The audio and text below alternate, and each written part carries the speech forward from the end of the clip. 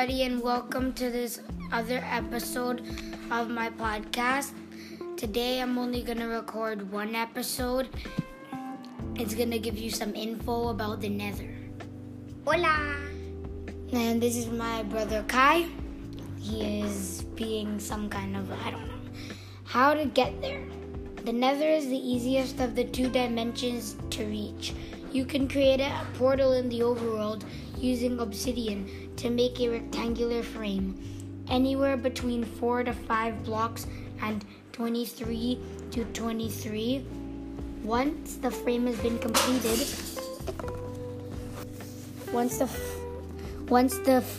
been completed, light it with flint and steel and a purple portal will appear before you. Landscape. The nether has several varied biomes. Each of them is dimly lit and prone to lava falls or random fire. They range from alien vegetations of the crimson and wrapped forests to the flammable nether wastes. You'll also spot a few structures like ruined portals and bastion remains throughout. Denzians. The mobs that roam the nether are largely hostile beasts. Blazes, magma cubes, and ghasts are a few examples. A couple of them have fiery attacks, while piglins can actually be quite friendly. If you're dressed in gold, a couple of overworld mobs like the Enderman and Skeleton seem to have accidentally wandered through a portal too. Now we're going to talk about some items that you want to get when you're in the nether. Blaze rod and blaze powder. If you plan on doing any brewing, you'll need to get at least one blaze rod, which is used in the recipe for a brewing stand.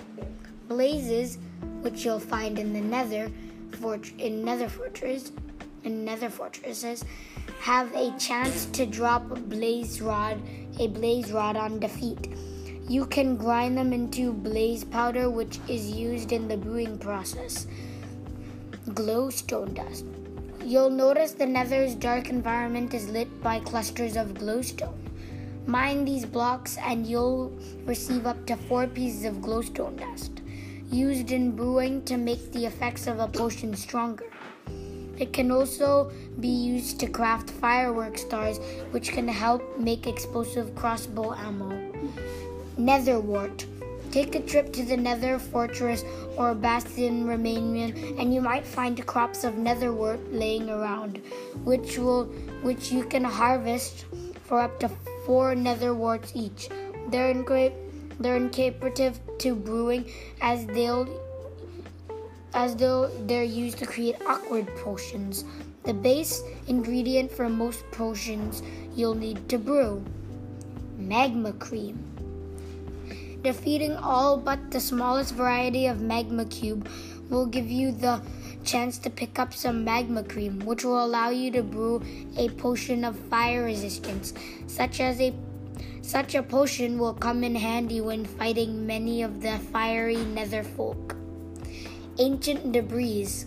One of the rarest ore blocks in Minecraft, ancient debris is found solidly in the nether and can only be mined with diamond or netherite pickaxe. When melted in a furnace, it'll create netherite scraps, which can be crafted with gold to make netherite ingots and craft the strongest tools and armor. Netherite items float on lava and also reduce incoming fire damage too. Ghast tier. If you survive a barrage of fireballs from a ghast and manage to defeat it, you may be able to get your hands on a ghast tier. You'll find ghasts in the Basalt Delta, Soul Sand Valley, and Nether Waste biomes of the Nether.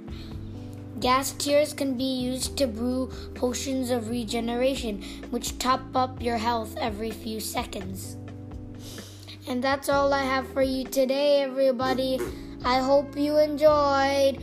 Bye! Yay, Minecraft Miko!